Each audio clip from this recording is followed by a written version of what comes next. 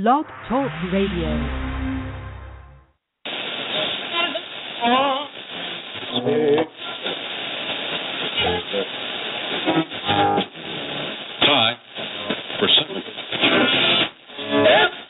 Hi, I'm Ryan Tannehill, quarterback for the Miami Dolphins, and I represent the Phinsider with the PH.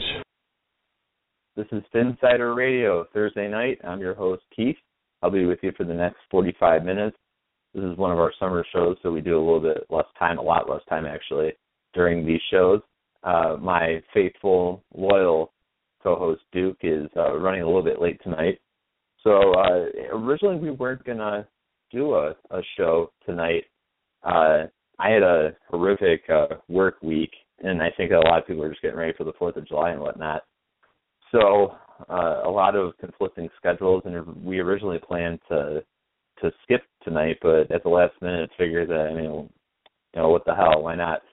So here we are. We'll do roughly about 45 minutes. We haven't really gotten the habit of or been in the habit of taking calls the past few weeks, but we're looking to do that tonight. So we're going to go ahead and chat on the air, 347-326-9461. I'm also manning the board tonight, so I'm pulling double duty. So while we wait for Duke to go ahead and get in, one thing that today, a lot of PED bust going on in the NFL. We saw Antonio Gates and Rolando McClain both hit with suspension as a result of using performance enhancers. And, honestly, I'm not surprised whenever this happens in the NFL.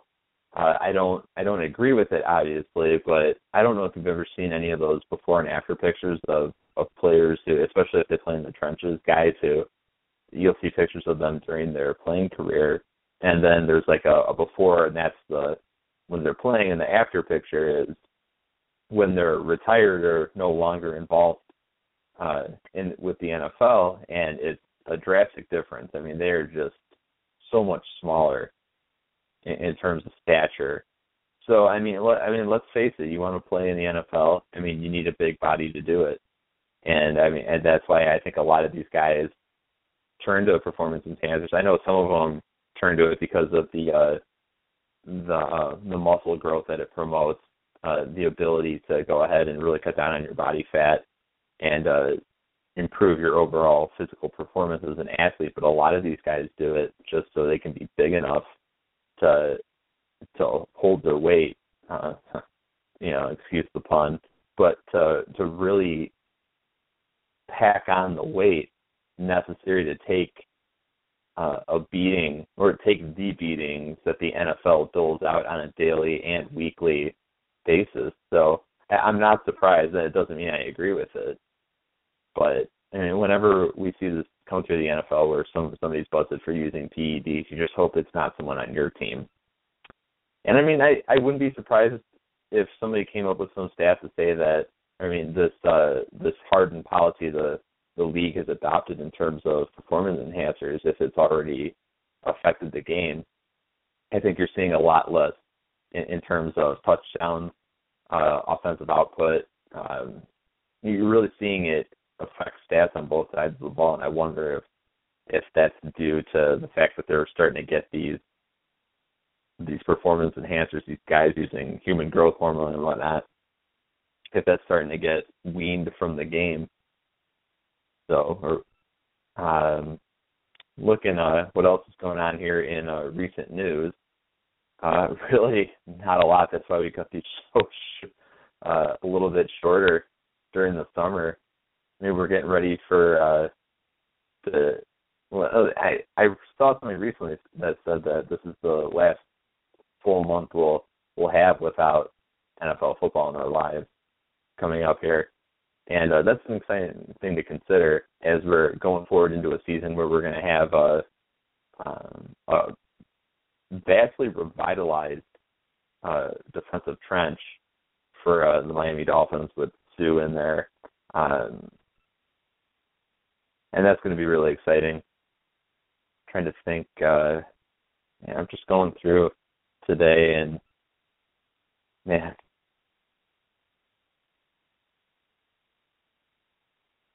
Yep, that's pretty much it. So we always make the Wayne's World reference, and I'm starting to feel like Garth here. I need my my co-host with me right now. Please say this is you. Phinsider Radio, you're on the air. Hello?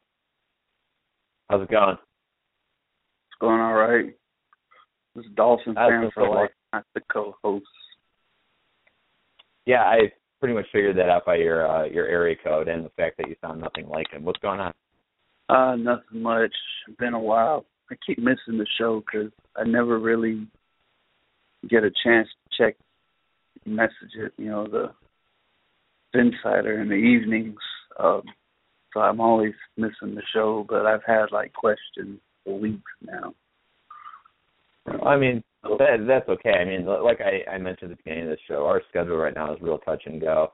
I mean, you'll see it ramp up considerably over the next, well, I'm not going to say the next couple of weeks, but within a month, I think you'll start to see as league activity really starts to pick up and we don't have to sit there and, I don't want to say, manufacture discussions and things to talk about, but, I mean, that's more or less what it is. So, I mean, what's on your mind? What's up? It's been a while since we've had you on the air. Yeah. Well, I guess a big question that's been kind of racking my mind is, with the free agency next year and us not really having any cap space at all, out of all the big contracts, who you would think would be the first to go? I mean, as far as the clear cap space. Well, just thinking about it right off the top of my head, trying to think. I don't know. The only reason I'm struggling to come up with a name right here is that I feel like this is going to be a real make or break year in terms of, I mean, without being the master of the obvious, I think we'll know early in this season who's going to be that first casualty. Because I think you have a couple of fringe guys right now, but there aren't necessarily a group of guys or one person in particular where I look at them and think, oh, that guy's definitely gone. I think that you'll see, I mean, they might do some retooling on the offensive line as they continue to try to build a cohesive unit there, so you never know what could happen. They've definitely got some money tied up there. So, I mean, that's always something where, I mean, they could try to get younger and less expensive. Then, I don't know, what are you thinking? I'm going to think about this while you go through it, because I'm sure I could think of someone where. Well, two names pop up to me, and one of them is basically because of a guy that we don't really talk about. I mean, I never hear really anybody mention anything about Terrence Fede.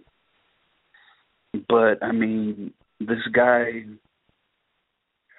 is pretty much, minus the undrafted status, on the same career path as Cameron Wade, and minus the CFL. I mean, he's just that guy that nobody really talks about, but you could see, after watching his draft profile, which nobody really knew about until after he was drafted, and then everybody was like, yay, and then everybody was like,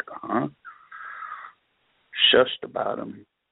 But because of him and the salary with Cameron Wade, I do believe that with Vernon being younger, Cameron Wade being in his 30s, and he had to be rested last year, I could see maybe Wade being in his last year in a Dolphins uniform.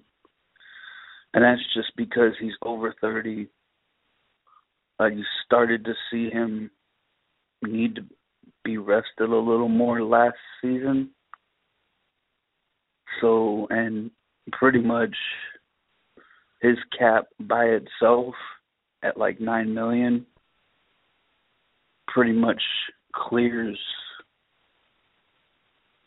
all of that negative space, He's a name that makes sense when you think about it, just because in terms of your average NFL player and how their numbers start to fall off a little bit as they get up in age. I mean, you look at Cameron Wake, and he's obviously a physical freak. The fact that he's maintained the kind of output that he has, even though the fact that I think he's 34, 33. I think he's 33. Mm-hmm. I think he's going to be 34 this year.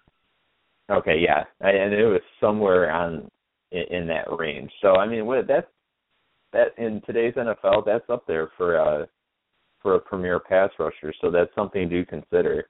I know that the Dolphins are still comfortable having him out there as often as they do. Although one thing you touched upon that I think is important to note is that you're seeing that team give him more and more of a blow.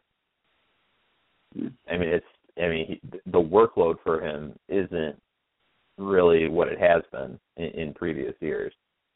You know, they're more mindful of giving him some time off in terms of snap count. So I mean, if that's a place they want to go, and if they think that they can roll with guys like Terrence Viday and Olivier Vernon, I'm certainly confident in Olivier Vernon. I know that you've been a big supporter of Terrence Viday. I know a couple of people who come on the show have mentioned him, and they really like him a lot. So I mean, you can't rule anything out. And I think that if you're really looking for a golden ticket in terms of flipping around your cap situation, I mean, Cameron Wake is an area you're going to look. Especially since he still produces a trade value. Still value to be had with him. There is a team out there that will still pay $9 million for Cameron Wake's services. You know, but with Shelby, Fade, then you have guys like Emmanuel Dickey, who we signed this year, who would look good stashed on the practice squad. You know, it just kind of also adds into that youth movement. I mean, of course, we know Deion Jordan didn't really work out. I think that he was going to be option A in order to try to move Wake, but that just really didn't pan out. But I think Hickey did a real awesome job, and nobody really talks about the move of drafting Fade in the 7th round. But you take a look at his production at Martise, and he's just that guy, you know, that you could actually see just one day blossom into a Cameron Wake type deal when you couldn't even see Cameron Wake blow up into a Cameron Wake before he changed his name to Cameron. Yeah. I remember when the Dolphins landed him out of the CFL, and I know that it was close. I know there were a couple of teams that were right there with the Dolphins in terms of competing for his services. But I remember people were excited about Cameron Wake just because of what he did in the CFL. I mean, they really didn't pay any mind to the fact the incredible difference between a pass rusher in the CFL and one in the National Football League. So, but it just felt cool that at the time that a guy who was just putting up video game numbers in that league wanted to play with the Dolphins, and then of course he comes to the NFL and he pretty much sits behind Joey Porter that entire season. Yeah. So, I mean, and since then, I mean, yeah, that guy has just been an absolute dynamo for this team. And it didn't take long for us to figure out that guy was going to be something special.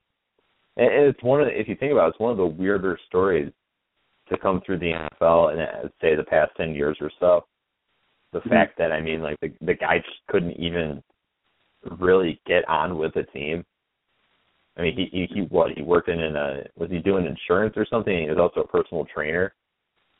Yeah. And then you see what he's doing now. I mean, the guy's, I mean, I'd call him the best 4-3 pass rusher in the league at this point. I understand we're running a hybrid scheme, but I mean, like, I'm confident that if you stuck him at that position, I think that his skill set and the insane motor that guy has, I'd be hard-pressed to put anyone above him at this point. So, I mean, it's funny to think that someone who has performed such a spectacular level for this team, at one point was helping people learn how to work out.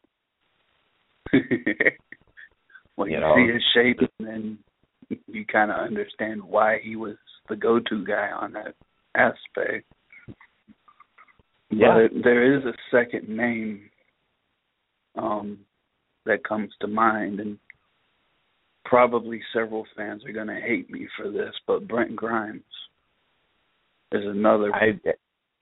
That name crossed my mind too, but I'm glad you said it, because I thought about it and I was like, I don't know if I can put that out there, but yeah, I can see that. I'm gonna go out on a limb and say, like, they take a real hard look at him next season when it comes to everything, because they seem to want to be more trench oriented on defense and then spend the rest of it on offensive prowess. You know, they seem to have an identity in mind, and so they want to get that offense up and running. I mean, you got Lamar Miller, you've got Jay Ajayi, you got, wide receivers up the yin-yang. I mean, you can name our starting five and then still name about four more players that you could see somehow trying to stash into a spot, so much that even one of our cornerbacks can play wide receiver in a pinch. Yeah. But, I've got that same feeling, speaking of that wide receiver that can play, cornerback that can play wide receiver in a pinch. I've got that same feeling about him that I had thought of signing Greg Jennings rather than Mike Wallace, which I'm glad, because I was a real bang the table for let's sign Greg Jennings, and everybody, it seemed like everybody else was like, let's sign Mike Wallace. No, Greg Jennings fits the system. Sign him. But he's older. Yeah, you and I were both in on that one, definitely. And it just seems like we foretold that Mike Wallace was never going to pan out, and it's hard to say that he was never going to pan out when he had 800 yards, 10 touchdowns last season. But just, it seemed to miss that something between him and Tannehill. And for me, it was more the confidence between the two. He was still going to get his stats, but it's kind of like if you would have stuck Brandon Marshall out there with Tannehill, you don't really see them bringing out that confidence. You see him really pulling a Chad Henne if Brandon Marshall was still on the team. Yeah, just because their personalities clash. No, I agree. Something we touched upon last week, and this is whenever the topic of Tannehill and Mike Wallace comes up, the way I look at it, because I know people argue chemistry doesn't exist. I mean, is it a myth, blah, blah, blah. I mean, I don't even need to get into that part to explain my theory with the whole Tannehill-Wallace situation. It's this, that my belief is that in the NFL, any quarterback worth his salt, whenever an offense is in motion and he throws a ball to a receiver, the receiver thinks, I got to do everything I can to get that ball. What can I do to make sure that this pass is a completion? And I felt that when Tannehill was throwing the ball to Wallace, it was the other way around, especially that deep stuff where Tannehill would think, what can I do to throw this on the money to make sure that Mike Wallace is happy? It can't be that way. That is not how it should work. It should be the weapon, the pass catching weapons should be working to make it happen for the guys throwing the passes, not the other way around. The problem showed itself, reared its head kind of in the very beginning when Tannehill was sitting there telling him during the practices before the seasons even started, you should go half speed. And Mike Wallace was like, this is my half speed. I mean, just that right there, it doesn't necessarily even have to be chemistry, but a simple connection, and that's all that chemistry really is a connection. You go out with a girl, she could be perfect, in every single way. Your friends say, oh, man, she's marvelous, blah, blah, blah. But you don't have that spark with her, gonna really look forward to the second date. You might actually go on it, but there will be a reluctancy there. And that's what I feel like the issue was between Tannehill and Mike Wallace. Kind of like that Chris Brown Rihanna thing. Not that they're beating each other up physically, but they're doing it mentally, because he's like, how do I do this? And, oh, you got to do that. That's just my opinion. That's an insane analogy. I like it. Joined now by my co-host Duke. What's up? How you doing tonight? Pretty good. Hey, Duke. Dolphin fan for life just made the comparison of Wallace and Tannehill to Chris Brown and Rihanna, and honestly, I don't disagree. I think that you could just tell early on that it wasn't going to work.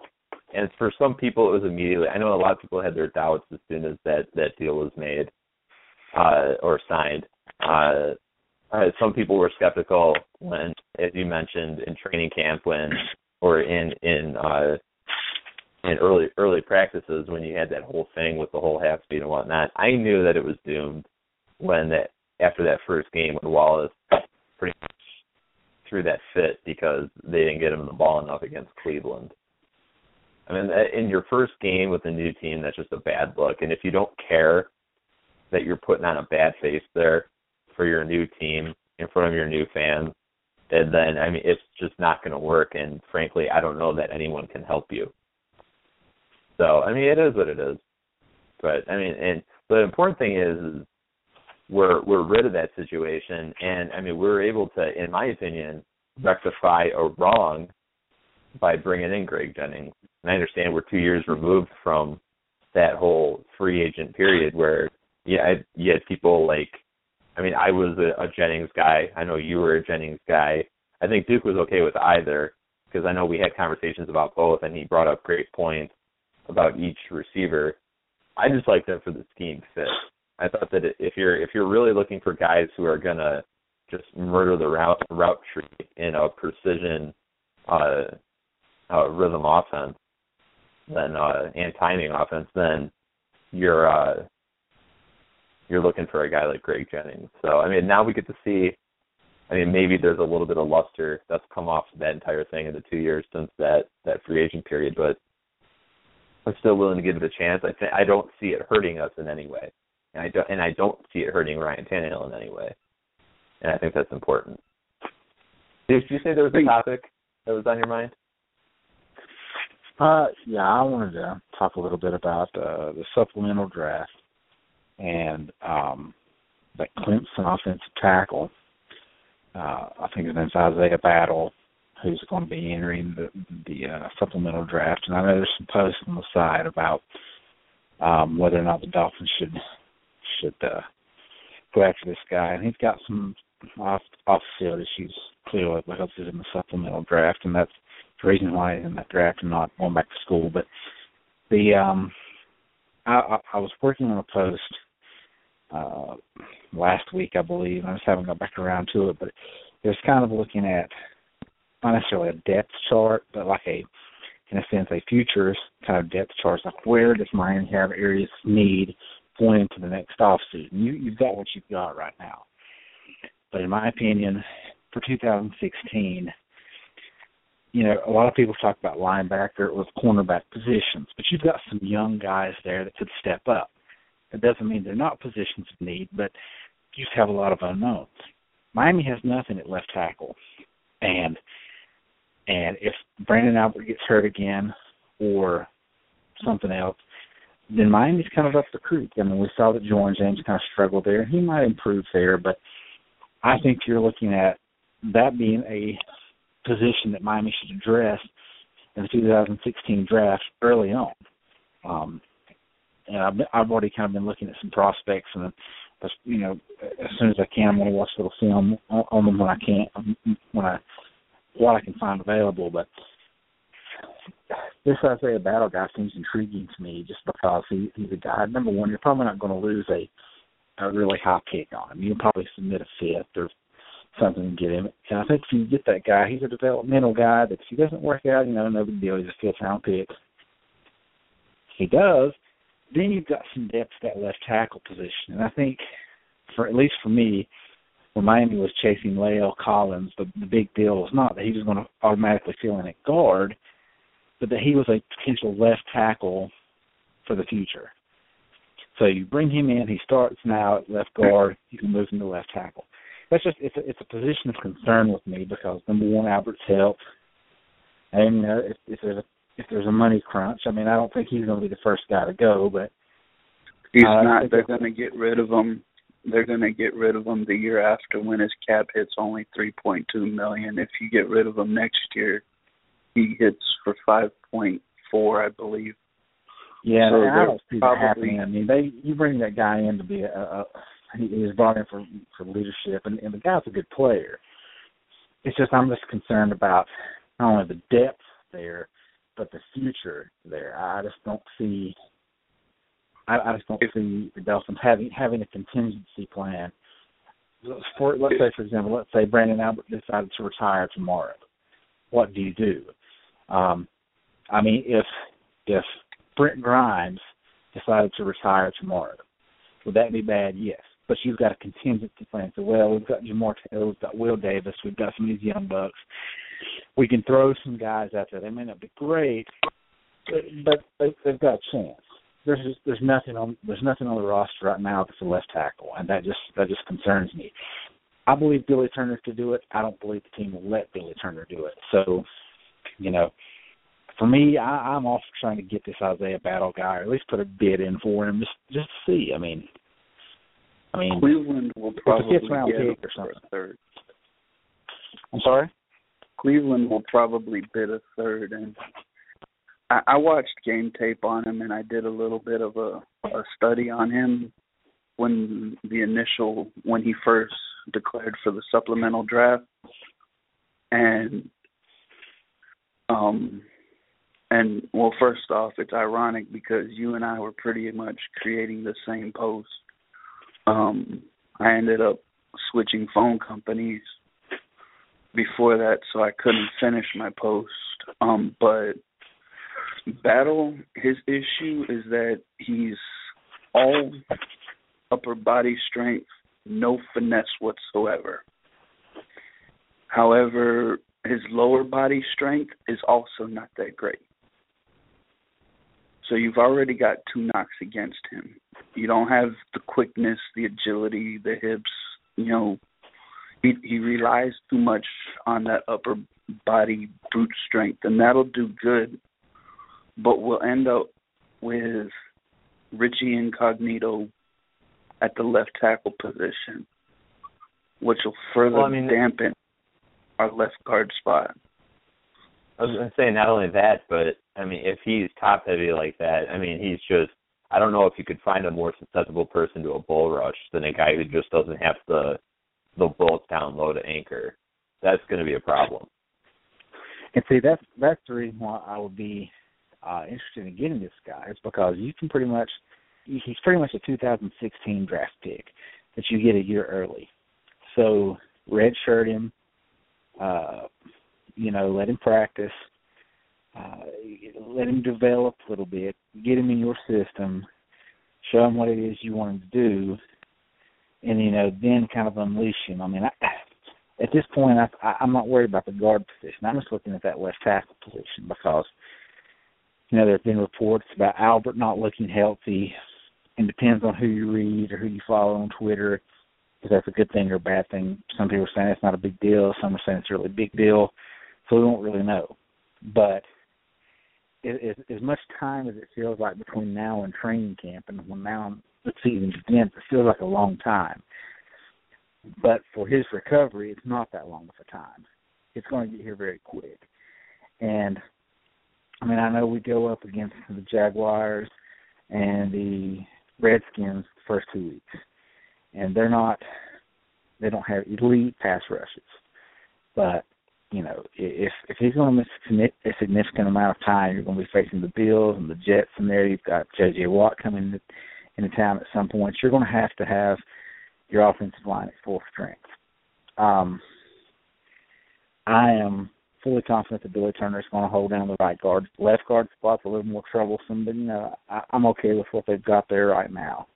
Let's see what happens in training camp when the pads come on. But if Brendan Albert's not ready to go, I'm just not confident enough, I guess, in Jason Fox to be to lock down that spot. And I don't know that Miami is going to be in necessarily a position to get a good left tackle in the draft. And if this guy's got a chance that you can develop him into something, then you should go for it. I don't know that Cleveland would give up a lot for him. I think they're pretty well set on their offensive line. I read today that Atlanta's pretty hot on him, so and they have all kinds of needs on their offensive line that he would probably come in and start. So they may bid a little higher than what Miami would, and Miami may not even bid. But that's just, to me, that's my number one position is concerned. As long as Albert's healthy, it's not a position. It's not a concern. If it's whenever he's not on the field or whenever they decide to move on from him, it's going to be a concern. And I'd rather, in my opinion, that's the number one draft need going into next year. That could change depending on how the season goes. I mean, the cornerback position may be worse than we expect. Same thing with the linebackers. But right now, if I'm Miami, I'm looking at any and every available left tackle that's in this draft, including Isaiah Battle. Here's my question. Have you looked at any of the 2016 tackle prospects? Have you gotten a good look at I've anyone? seen the names. I've read names and some descriptions and like scouting reports. I've not actually watched any of them. The guy from Oregon is a guy to keep an eye on. He's coming back off of he injured himself. I keep forgetting if he's the one that injured himself not last year but the year before, or if it's the other top tackle prospect. But both of those are zone blocking scheme tackle. I'd rather wait, save that draft pick, use it on one of them, and then let them sit a year behind Albert rather than waste the draft this year, try to redshirt the guy. Okay, regardless, if you redshirt him, he's going to have to play because Albert, it seems like every year something happens. And right now he's not even ready, so the guy that you get this year is going to have to play. On top of that, the only reason why I'm comfortable with Jason Fox starting is because he has the experience, and I see us building. I'm more confident in the guy that we got at Jamil Douglas than a lot of people, because a lot of people see his scouting report and they look at one specific aspect. But you put a guy like Battle next to him, that has a greater chance of ruining Jamil Douglas's performance than it does, setting Jason Fox there. Because, okay, Jason Fox isn't going to be great, but at corner, who do you really think, if Brent Grimes goes down, is going to come in and just be like, whoa, we don't need a corner next year? If Misi goes down, okay, we've got Shepard there.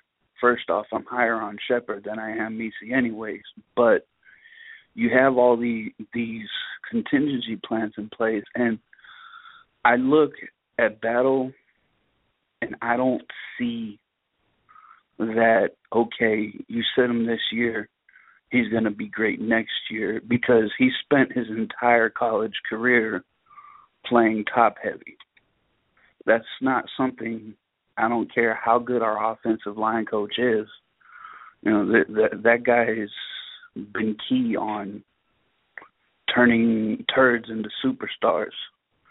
but certain things you can't just do overnight. And changing a guy from a lumpy, top-heavy prospect into a zone-blocking scheme left tackle, especially when he's going to have to play this season, is just not that case. You know, especially when you got to worry about getting two guards up and running. You got to worry about whether there's any backlash from the Pouncey moving to guard last year. And then on top of that, you've got a second-year player in Juwan James. You know, the best way to deal with that is you've got to just work on getting the ball out quicker, and watch what they did with getting all these possession receivers. That's how you solve the left tackle position for right now until you can find that problem. Let's just all agree right now that, or let's suppose that the Dolphins don't put in, they don't submit a pick to this supplemental draft. It doesn't work out. So are we all in agreement that we go into next year's draft and offensive tackle, if it's not the number one need on the list, it's way up there? Yep. Yes, it's a top 3 need. Okay. And that's the thing is you don't really have. You've got Juwan James as a young guy. You've got some young guards. And at other positions of need, such as cornerback or linebacker, you've got some young guys that you've drafted. Same thing for safety. There's just not anything in the way of offensive tackle that they've drafted outside of Billy Turner that in my opinion, could play that position at an adequate level. I mean, for all we know, Tony Lippett could be the next Richard Sherman. You know, that I know that's a lot of projecting, but you've got some guys that have potential. I just don't see any potential anywhere on the Dolphins roster at left tackle. So that's what I'm thinking of. Is you need to have a, you know, even if you don't spend a high pick on one, just have a guy that you feel comfortable. All right, I want this guy to be a starting left tackle, and he can play left tackle. And, you know, if he comes in for 6 games or 2 games, you know, for Albert, that's fine. If he has to start the season and play all 16 games, that's fine. I just don't see anybody on that roster right now that I would feel comfortable with moving forward into the future. Whereas if other positions, you have some guys that you can say, well, we've got potential there. I'd like to at least try these guys before drafting a replacement. Yeah. Well, I've spent some time looking at offensive tackles. I want to say it's probably about a month ago. I think that right now the number one guy in a lot of people's minds is Stanley from Notre Dame.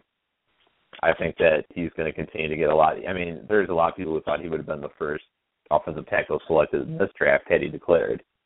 I'm more into I think that there are a couple of guys available in this draft. I think they're a little bit lighter on their feet. One of them, and this guy's probably going to be a high pick too. This could end up being a pipe dream in terms of us having any chance of getting him. But I don't know if you've seen Tunsil from Ole Miss. I think he's going to be a big tackle prospect. I like Conklin from Michigan State, and I think if I'm not mistaken, I think the guy that Dolphin Fan for Life was referencing is Tyler Johnstone. Yeah, Tyler Johnstone. That's it. And don't get me wrong, I'm cool with Jordan Phillips, but the very next pick was Jake Fisher, and I really wanted the Dolphins to draft him. We'd even talked about that on podcasts as potentially a first-round pick as a sleeper for the Dolphins, and he was there in the second round, and I really wanted him simply because I thought he was a plug-and-play left guard, and he could move to left tackle at some point. Of those names that you mentioned, the guy that, just through looking at the names, I was looking at that Conklin from Michigan State, and I thought he just has a good-sounding left tackle name. Like, they just when I first read the name, I thought he belongs on the Hogs, you know. Yeah, and that was my first thought. I said, yeah, let's go get this guy. He just sounds like the kind of guy that would have a big beard and just destroy defensive ends all day long. Yeah, I think he's probably like 6'6", and I want to say he's a little over 300. So I mean, like, I think he's got the feet to work in a zone blocking scheme. I think that there are some tackle prospects coming out who are really good but a little bit heavier. There's Decker from Ohio State. I think that he's a little bit bulkier. He's a bigger dude too. I think he's about 6'7", so he's enormous. I forget how tall Stanley is. I think he's only about 6'5", which it sounds weird to say, like, only. But I think he comes in, right? I mean, like, 315 is fine in zone blocking scheme. But I think, like, if memory serves me correctly, I don't know if Johnstone's even 300 pounds. I thought he was playing in the high 200s. He's 290 right now. But that is he spent some time out because of a leg injury. Yeah, and he's expected to come back, but the year before he played at 305. So I mean, that's weight that he could put back on easily. Yeah, and it's not a deal breaker in the zone blocking scheme anyway. If a guy's playing, if he's hovering around 300 pounds, I mean, I can hang with that. The lightest I saw him was at 285. That's the lightest, but the last time when I was doing my research for the post, which I thought it was funny, Duke said that he was writing one, and I was in the middle of writing one too, and then I was just like, you know what, I need to get out from AT&T. So I went and I switched, and like now I'm paying a tenth of what I was paying. I was paying $500 a month on my phone bill, and now I'm paying $50, so I'm happy about that. But yeah, I'd say that was probably a wise financial decision on your part. Yeah. But Johnston and the guy from Ole Miss were two that stuck out to me, and the only other position I saw, which nobody really talks about, is free safety. They have at least 3 free safes coming out next year with a first-round grade. And which it is was either hardly ever the case anymore, so that's pretty exciting. Mm-hmm.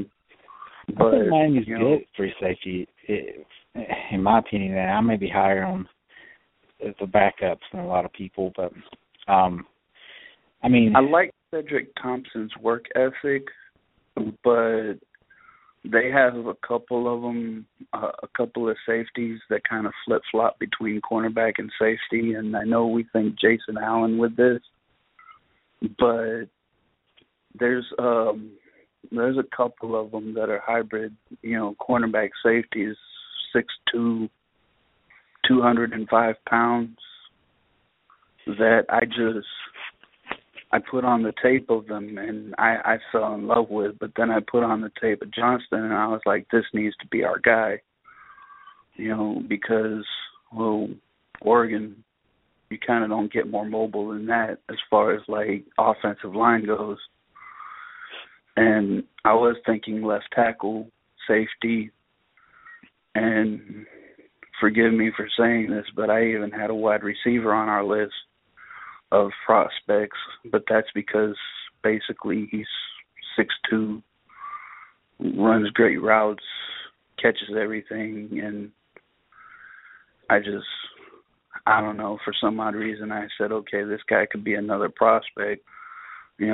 For this draft, first round needs to go to either safety or left tackle, so I agree with you, but I wouldn't waste a draft pick on Battle.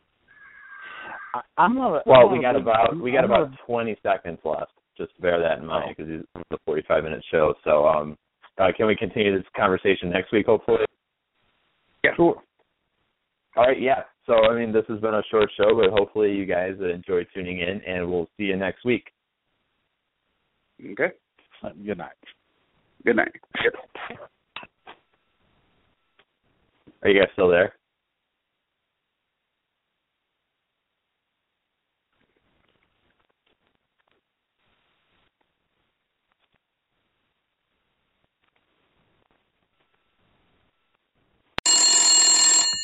It's time to answer the call, little buddy. I'm talking about big beef, dislocate your jaw kinda wide. This, that, charbroiled unicorn boy, bacon, big pig slab cut thick, sizzling for shizzling on velvet sheet of ooey gooey.